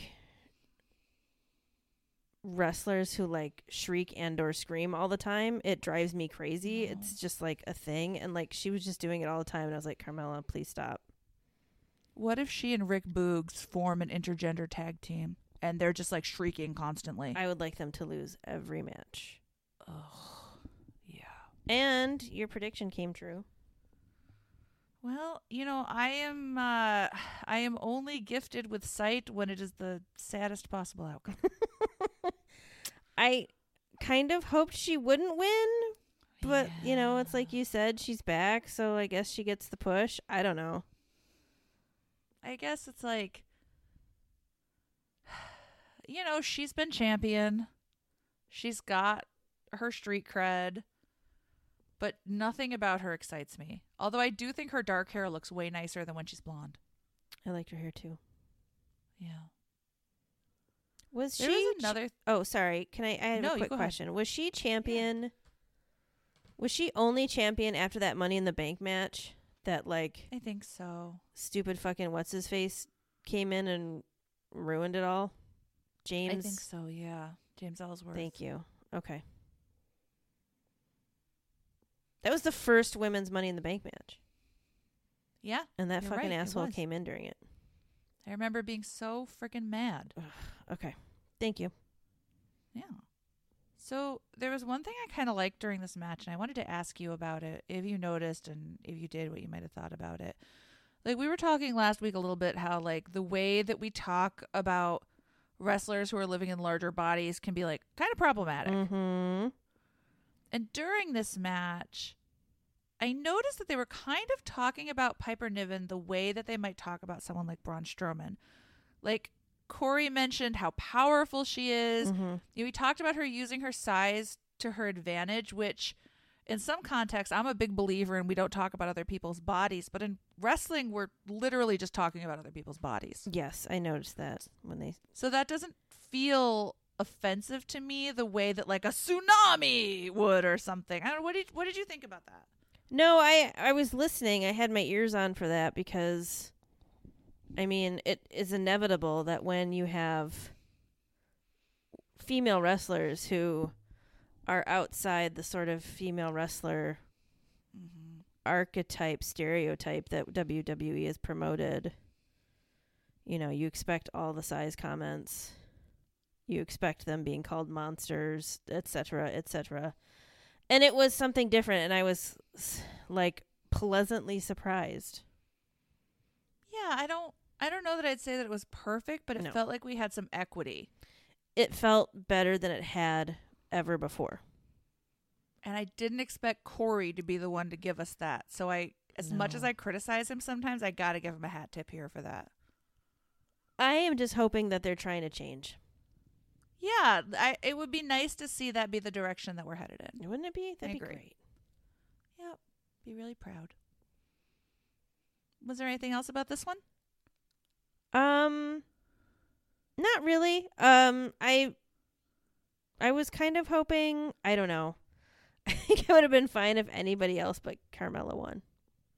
That's kind of how I felt too. Like, I wanted it for Candace, but I thought, like, Michin has been kind of a badass. So I was like, maybe it's going to be her time. Yeah. I guess I don't really understand why Carmella gets to come back and then all of a sudden is in the Elimination Chamber match. You know what I mean? Like, it seems like there should be some work there. But it's like Cody was gone a long time too, right? And then all of a sudden he's like headlining WrestleMania. So I don't know. And I don't love that for him either. Like, I mean, it's different, I guess, when you win the Royal Rumble, right? Yeah. But I always feel like it's cheating when somebody just comes back and all of a sudden they're right at the top. It's I do too.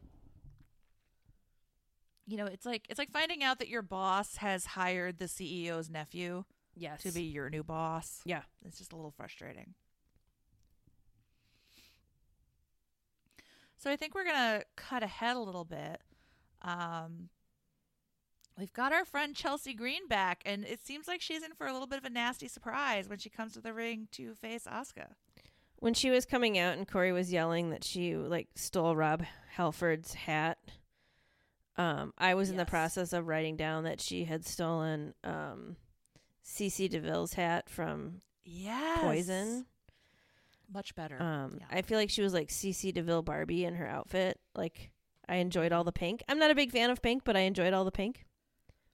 I am a real pink connoisseur, and I really want like a half tutu skirt like that. You might be able to make one pretty easily. I'm not very crafty, but I'd be willing to spend some money on it. I mean, it was super fun. My favorite, well, I guess what I thought was interesting about this match was that like all of the EC contenders were just like appeared outside the ring and were like hanging out and watching as Asuka destroyed Chelsea Green. Like vultures waiting to feast on Chelsea Green. The pop that Asuka got when like her music started playing and people were like, when she was going to be facing Chelsea Green, it was great. I loved it. I know. It felt like one of those moments where everyone was on the same page and we were all so freaking excited just to see her destroy this woman. Yes, it was great. It was really wonderful. No poison required. Yeah, I mean, she didn't need it. No, she didn't. She just did not need it. Like, she put Chelsea in such a submission hold that she couldn't tap. She had to like verbally give up. I really like that because I feel like some submission holds and some people who use submission holds, they don't lock it in a way where you can like feel like it's really real. Yes. But Asuka's great at, like, I believe Asuka is hurting someone. She's so great. Thank you, Asuka. She is great. I love her. Is her clown makeup growing on you? I just wish if she didn't put it on her nose, on the tip of her nose. Yeah. It would be like super cool. It's the nose tip that makes it clowny for me. I think that's really fair. I think that's where everything goes wrong. Yeah. And then, no surprise for me that Asuka was able to come out on top here. Yeah. And at the end, we have everybody in this little showdown, and who should appear but the EST? You know what I like about this part where she came out, and I've noticed this with Bianca a lot, is that she comes out and she's not like, none of y'all can beat me because you all suck and I'm amazing. She's like, you're all amazing contenders. Mm-hmm. I'm still going to win, but y'all are amazing. And I think that that's really nice.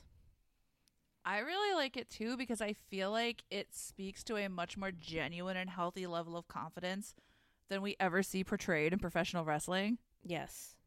She's like, I don't have to talk any of you down. I think you're all amazing. Yeah. It's nice. But I'm pretty sure I can beat you anyway. And she can. Of course she can. She's the EST. She is. Did you like her little puff jacket? I think I was distracted. It was animal print, right? Yeah, it was a little like kitty print puff jacket. I think I was distracted by the animal print. It's fair. Not to take in the cuteness of the puff jacket. I normally don't love animal print, but it was like tiny and adorable, and I feel like she can make some things work that I certainly couldn't, and I think a lot of people can't. So, well, she's magical. She really is. I know someday she's going to lose her title, and I hate that. I know, it's going to be really sad. Yeah. Was there anything else about this segment that we should go over? No, I think I'm good with this. Well, that brings us to what for me was a pretty great moment where Cody Rhodes joins us. He looks like he's sort of like dressed like a sedate Willy Wonka. I think he's kind of trying to join Maximum Male Models with that look. He's like, yes, it was a look. Very dapper. And I was very happy to see Cody. I really liked that he was putting Sammy over. Yes. But then the wise man appeared. That son of a bitch made me cry. That was some intense freaking promoing. It was so good. Yeah. Like, I haven't seen anything like that before in wrestling. I feel like it's so easy to be like, they talk too much in wrestling, they should just be wrestling. But like, if you have two people who can get on the mic and tell a story like this, holy shit. It was so good. I feel like really had some emotions. Yeah, like it was anytime Cody talks about his father, I get like a little choked up just because he's so sincere about it. Yeah. It's clearly so important to him. And then when he broke Paul Heyman, I was just like, oh no. I know. It's over for me. I thought he was going to, I didn't know where the story was going to go. Like, yeah. I didn't know if Paul Heyman was going to say really mean things. I didn't know if Cody was going to say really mean things. Like, yeah, I thought everything about it was true up until the very last part. Yes. And I think that is like, that's how you sell something like that, right? Like everything is meaningful, everything is real, and that makes the gut punch at the end so much more horrific. I think so, but I also think like I feel like they built it up so much about how much like Dusty loved Cody, and then to be like at the end, but actually he really preferred Roman Reigns. Like, I don't know. It was just very funny to me that he was like, you are his favorite son, Cody. Like, that felt weird. But he actually loved Roman Reigns more than all y'all. Meanwhile, like, Stardust is like Goldust. Sorry, like, Goldust. Guys, I am right here, okay? Like, I'm a person. I have feelings. Fuck Roman Reigns. Poor Goldust. Goldust always seems like a really nice dude. I know. I really enjoy Goldust. I want there to be like, and I mean, this can never happen because he's in AEW, but I want there to be like some backstage scene where like Roman Reigns completely breaks character and calls him and is like, that's not true. It's not true. It hurt me too, buddy. It hurt me too. Goldust is on AEW. Yeah, he's on AEW right now. I feel like he's so old. I don't know how old he is, but he's quite a bit older than Cody, right? Yeah, I think he's probably the oldest and Cody's probably the baby is the impression I got. Okay. I also like that Cody was kind of like wink, wink, nod, nod. I was somewhere else doing something else. I know. Like on his other promo, they just keep dancing around it. Well, we can't talk about it. It's the Voldemort of wrestling, apparently. Yeah. So this was maybe my favorite moment of the night, like other than I guess NASCAR, but it was pretty spectacular. It was really incredible, and it's just really good storytelling. I was having a hard time, like I was excited for Cody and Roman because I like them both a lot and I knew it would be a really good match. But I didn't feel that like profound excitement, like investment in it. Right. This made me invest a little. Yeah, I think I need a little more to be more invested, but it definitely helped. Yeah. I also like that, like you said, he put Sammy over, but they also mentioned that as a possibility. Like, Sammy versus Cody at WrestleMania would be bonkers. I'd be totally into that. I know. And I'd be cheering for Sammy. Oh my gosh, that's so hard. I mean, I think I would be too, just because it feels like Sammy has earned his moment in the sun. Yeah. Has Cody ever been champion? In WWE, no. Okay. You know, maybe he was Intercontinental Champion for a while. I don't remember. Or Tag Champion. Oh, he was U.S. champion at some point. There you go. Because I remember him talking about that. I don't remember him being champion, but I remember him talking about it. Should get him right back in the picture then. I mean, there's only 400 people feuding for that title. I mean, he'd be a far more interesting one. Absolutely. One thing I really liked, and it's just a little detail, but when Paul Heyman was talking about all the greats that Dusty Rhodes had trained, he included women. Yes. And I thought that was so freaking great. Yeah. Because it would just be like business as usual, just to be like dude A, dude B, dude C. Yeah. They get to like dude Z before they start mentioning women. It is nice because it seems like for the most part, well, this is a big assumption I'm making, but it seems like for the most part, like wrestlers, both male and female, like male wrestlers basically have like kind of always acknowledged how awesome female wrestlers are. And it feels like now that's coming into, like, the ones who are actually serious about it, that's coming into the mainstream more. Because I feel like on the indie circuit, there was probably, like, and I don't mean always and forever, like, since the dawn of wrestling, but it feels like there's more acknowledgement in the mainstream of what people already knew in the indies, for example. Yeah, it feels like we came out of a time when women were just valets and managers to a time where you see lots of, you know, male talent saying, yeah, there's women doing the same things and it's really great. It's a nice place to be at. It's nice, subtle advocacy. Was there anything else about this promo? No. Kind of speaks for itself, right? Like, it's hard to add a lot because... Yeah, it was just really powerful. So we came off of this moment to another Elimination Chamber qualifying match where this one felt even less suspenseful than the first one to me. We've got Montez Ford taking on Elias. Yeah. Well, and then we had A-Town Clown on the announce desk. And once again, Corey Graves is just breaking his back to carry this man. Yeah.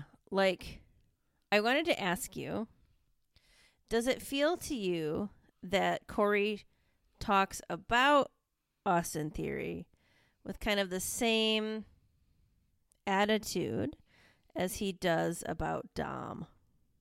Yeah, there's like some barbs slipped in. Just like, you're doing a great job, buddy. Like that same kind of thing. Like, I'm going to put this drawing on the fridge. You're a real artist. And it's garbage. No, I feel that too. Okay. I guess, like, one of my favorite moments between them was when Graves asked Austin Theory if he has an album. I was so scared at that moment that he was going to be like, actually, Corey, I'm glad you asked. It's dropping next week, Corey. I would die. It's called A-Town Sound.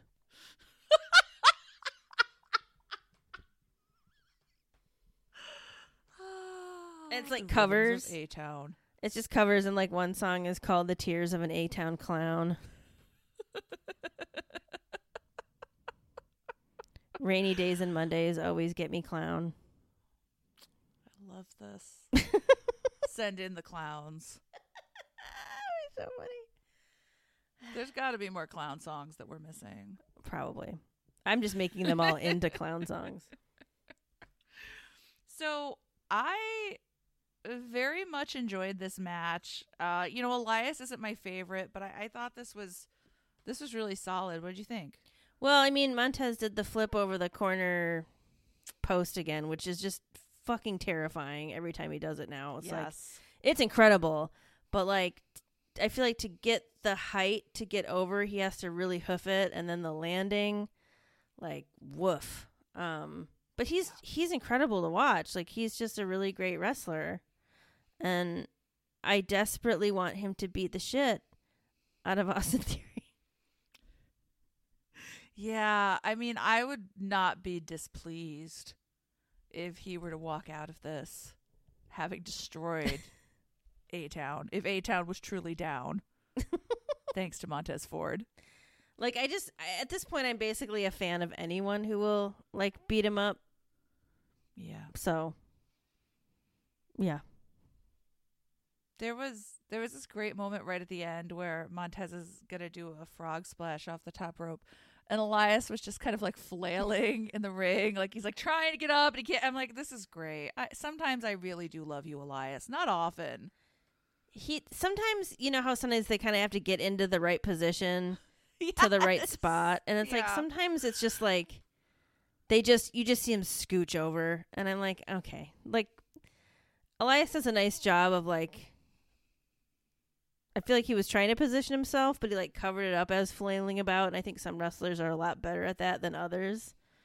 He did a good scooch. Yeah. It was pro scooch. He's a boot scooch boogie. It's always with us. So, I mean, like we said, no surprises here. Very sad that we won't have 2 Street Profits. I know. In the Elimination Chamber. That could have been a really cool dynamic. I know. I do feel like that we've got 3 faces, 3 heels. It's an equal breakdown like the good Lord intended. And it was Montez's moment to kind of celebrate, but then we had Seth Rollins out of nowhere. He took Austin down so hard. It was amazing. It was the best. I loved it. He just chopped his legs out from under him. That was great. That dickhead. Also, the shirt. Oh, his mess. Not mesh. I don't know if it's mesh. It's just kind of transparent. Not transparent. What's the word? Filmy. No. It's not see-through. I mean, see-through is the word, but that's not the word I'm looking for. Sheer. Thank you. Jesus. Thank you. Like pantyhose. Yeah. It has hearts on it, though, right? Some kind of red embellishment. He's in the Valentine spirit. Yeah, he's feeling it. And it had one of my favorite looks in a dress shirt, a pussy bow. Is that what those are called? Yeah, when you've got the little like built-in tie that you like do into a little bow, most commonly seen on ladies. Look, I don't know what you would call the equivalent on a man shirt, but on a lady's blouse, it's a pussy bow. I mean, we could imagine. And I love telling people about pussy bows. What the fuck do they call it? I have no idea. It's got to have to do with a cat, that. Right? It's got to be a cat thing. I'm assuming like it's like a little ribbon you tie around your kitten's neck or something. Yeah. A pussy bow. Good Lord. Pussy bow. So, I mean, winning look, winning maneuver from Mr. Rollins. I mean, just all around. Stay tuned next week for our new podcast. Pussy bow is for girls. And Seth. He can have whatever kind of flourishes on his clothing he wants. Yeah. I was delighted when he did that. It was amazing. Like, Austin hit the desk so hard. It was great. I thought he broke his sunglasses for a minute, and that really gave me a moment of cruel joy. That would have been great. So after this beautiful moment, we get to our main event. We've got what we've all been waiting for, Becky Lynch and Bayley in a steel cage. It did not disappoint. No, I feel like we've talked about this a little bit, how like we haven't seen the Bayley that we expected to see, and I don't think we've seen the Becky that I expected to see. Mm-hmm. But in this match, and you tell me how you feel about this, I felt like I saw those wrestlers again. Yeah, I feel like they were both finally on, and that was really nice because some of the stuff was just like wasn't doing them justice. Yeah, like you know how good they can be. There was a moment, when they were like up on the top punching each other. Yeah. And like Becky knocked Bailey down. Oh no, wait, sorry, it was another one. Bailey was up at the top. Sorry, when Bailey was on the top, Becky hadn't gotten up to the top yet. I was like, why doesn't Becky just run out the door? Because the door was open at one point. Like, just go out the door. That was funny though.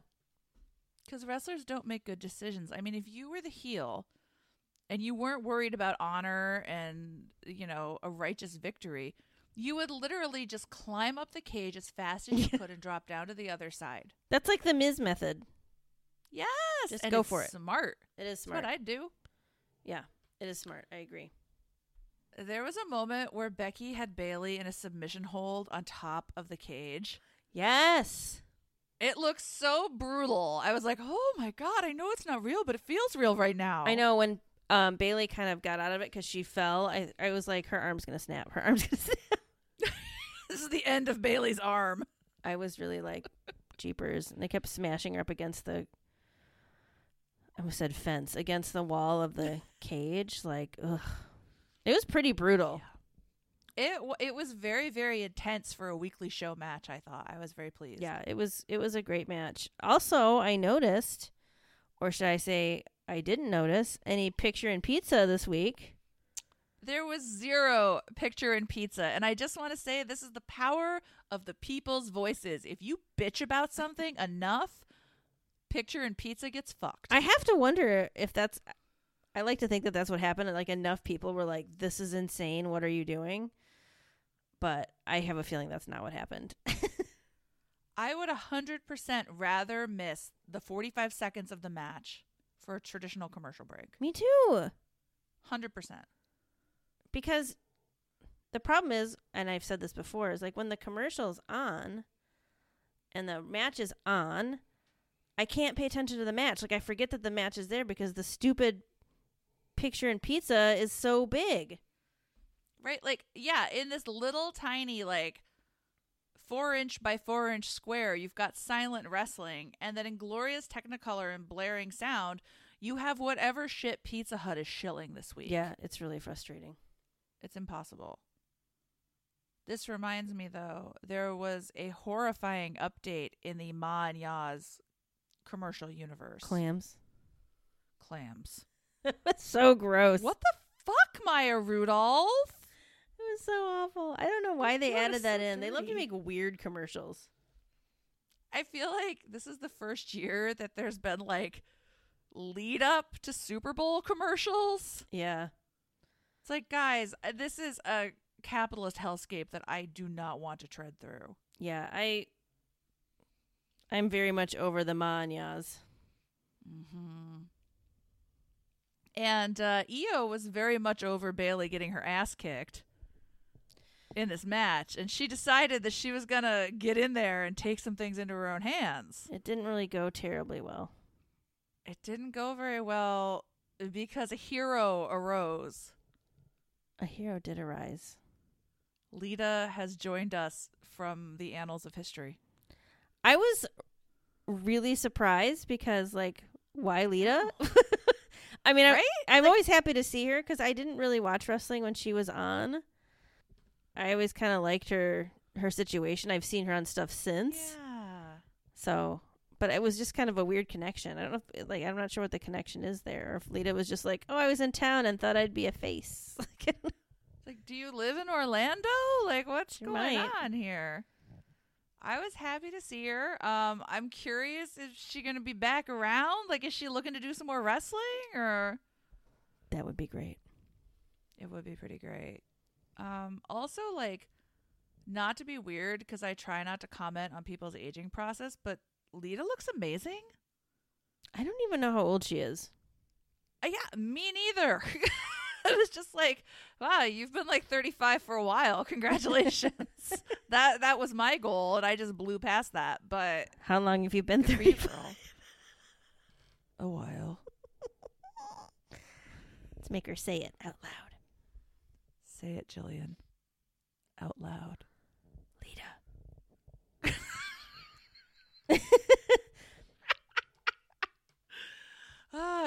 awkward, like Edge is there, Lita is there. They're like trying not to look at each other backstage. I thought of that too. I was like, how does that work? I've never really been in this sort of situation where like you might run into your ex backstage. I was really curious, like, has it been enough time? Is everything okay now? Yeah. I imagine you run into exes backstage all the time in wrestling. Right? Like, who else has a schedule that you can date with? Yeah. It seems like it's probably pretty common. And maybe they're both, like, really mature and chill about it now. And just like, yeah, everybody made mistakes. Whatever. I hope so. That'd be nice. So, coming out of this match, like, what do you think lies ahead for these two? Are we done? Are we going to go a few more rounds? Like, where are we headed? I feel like it's not over just because it feels like it's now that it's so personal. Mm-hmm. Like it's got to be more heated now, and like I don't know what else they would do otherwise. Yeah, and I mean, we've got to occupy them at the next pay-per-view. Like, it feels like there's still more to do here. Yeah, I mean, there's a bunch of women on the Raw roster. So do they? I don't know. Like like it seems like the other ones are kind of involved in Elimination Chamber stuff, right? Mm-hmm. Exactly. So it seems like they would have maybe next week they'll announce a match because Elimination Chamber is on the 18th. Sounds right. So I think let's see, our next show will be on. Yeah, our next one we'll have to do our predictions. Oh my gosh, I feel like we just predicted. I know, it's pretty tight. And then there's nothing in March yet, unless they announce some random one suddenly. Why did I think WrestleMania was in March? WrestleMania is in April. Ah, okay. Well, that gives us some time to breathe then. It's usually April. Now I know, I'm like, I doubt everything I've ever known. Are you looking it up? I'm looking it up. Let's see. Okay. You are correct. April 1st and April 2nd. So yeah, I think guess last year it was like 4th and 5th. I think it's usually the first week of April. Gotcha. All right. Well, that's good. That does give us some time, but yeah. I'll be curious to see how we fill it. I'm curious as well. Because so far, well, we don't have to look at it yet. We can look at Elimination Chamber matches next week when we do our predictions. We got to savor it like fine wine. I know. It's over before we know it. Is there anything else before we put this one to bed? No, I think, it was a very interesting week in wrestling. I think the standout storylines were really great. Yep, I agree. I think it has been a good time, and I feel like we are going to keep the good times rolling. Yeah, I'm excited to see how everything unfolds on the road to WrestleMania. So this has been Wrestling is for Girls. Thank you for joining us and for every time you've listened so far. You can find our episodes every week on Spotify, Apple Podcasts, and on our website, wrestlingisforgirls.com. And you can always say hi at WIF Girls Pod on Twitter. Thanks again for listening. And remember, you might not be your dad's favorite son, but you could be the son somebody else's dad always wanted.